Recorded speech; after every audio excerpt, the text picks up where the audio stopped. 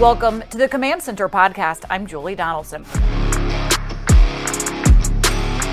We are 2 days away from Washington's primetime matchup with the New York Giants. Former players Santana Moss and Logan Paulson shared their matchups they will be paying special attention to.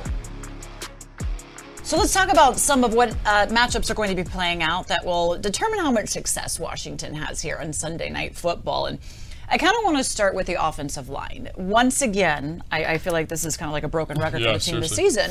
And it's one of the reasons they preach so much about flex positions. They have to make a change at center. Wes Schweitzer is coming in. Now, he has some experience there. He has some experience with Taylor being in that position.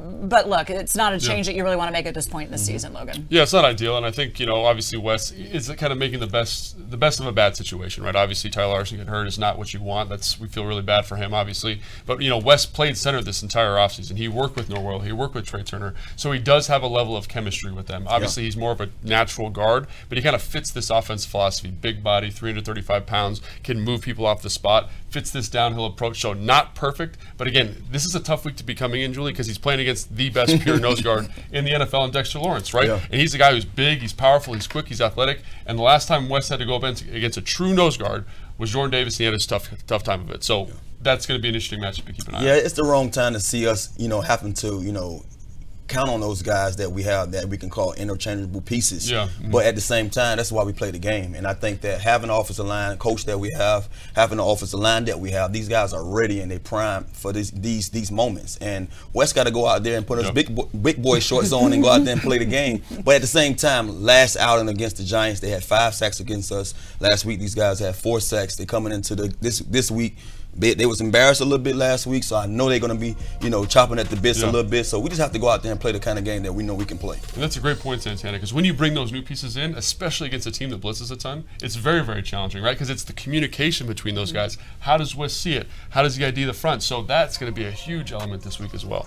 And Dexter Lawrence leads the Giants with 6 sacks, so they're going to be coming. And of course, Wake Martindale, he brings that pressure. Yeah. I mean, the Giants are one of the top in the league at blitzing and getting after the quarterback. And we saw that kind of caused some problems last time out Santana. Yeah. So really it's going to be what does Scott Turner do to adjust and plan against that. And that's one of the things about seeing guys twice in a year. What I mean? You have a chance to adjust. So now we can't sit there and say, oh, we wasn't ready. I talk about so much of not being ready. One of my old high school coaches used to talk about it all the time, and you laughed about it last time I said it, but Coach say, if someone had come up to you and asked you, hey, you want a Hawaiian punch? You got sucker punch the first time, and you say yes the second time, then you deserve it. So this time out, we can't get sucker punch. So I'm sure that Scott Turner will be ready for whatever these guys have brewing for us, and I think it's our time.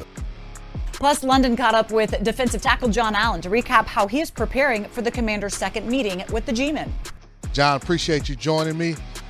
How you feeling after the bye week? I'm feeling pretty good. I feel fresh. Mentally, I recovered, and I'm ready to get back to it. What'd you do? How'd you spend your time off? I did absolutely nothing. I just been at the house hanging out with the wife and dogs.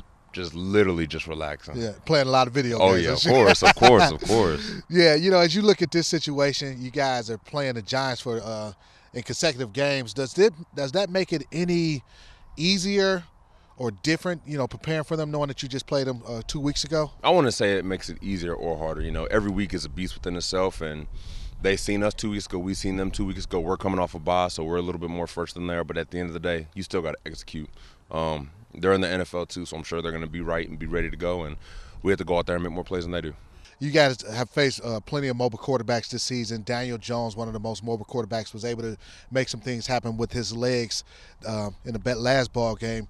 Kind of what makes it so difficult when dealing with Jones and his ability to run? When you got a guy like Jones, we feel like a lot of quarterbacks in this league can run, but Jones is one of the guys who's more willing to do it. You know what I mean? If his reads aren't there, he's taking off full speed, and he runs like a 4.4, 4.5, as opposed to most quarterbacks who can run but really want to look to throw the ball more. I just feel like he's more willing to do it on a consecutive basis. So we just got to do a better job of pass rush lanes, and when he runs, all 11 guys got to be there. In the first meeting, the score obviously ended in 20-20 tie, but there were some positives that I'm sure you take away from that game. What are some of the things that you look at as a defense, say, hey, these are things we can build on and continue to do better going into this next game? I would say it's a tale of two halves. The first half, we didn't play as well as we wanted to, and we let up 13 points. The second half, we really honed in on what we had to do and played 3 quarters and only let up 7. So when we look at when we did the little things right, we had success, as opposed to when we didn't do the little things right, we didn't have success. So there's a lot to build on, but there's a lot of things we have to correct as well. You got a battle for the team leader in sacks right now between yourself, Montez, and Deron. You know, first of all, what's the leader going to get? Y'all figured out that yet? Something more valuable than money, pride.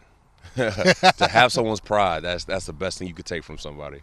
But it's all love and, you know, friendly competition for one another. And I can tell you one thing, they definitely made me a better player and a better person.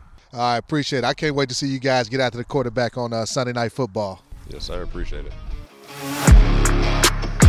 For all your news and analysis, be sure to tune in to Command Center weeknights at 5 and 10 p.m. on NBC Sports Washington. You can also stream on YouTube and Commanders.com.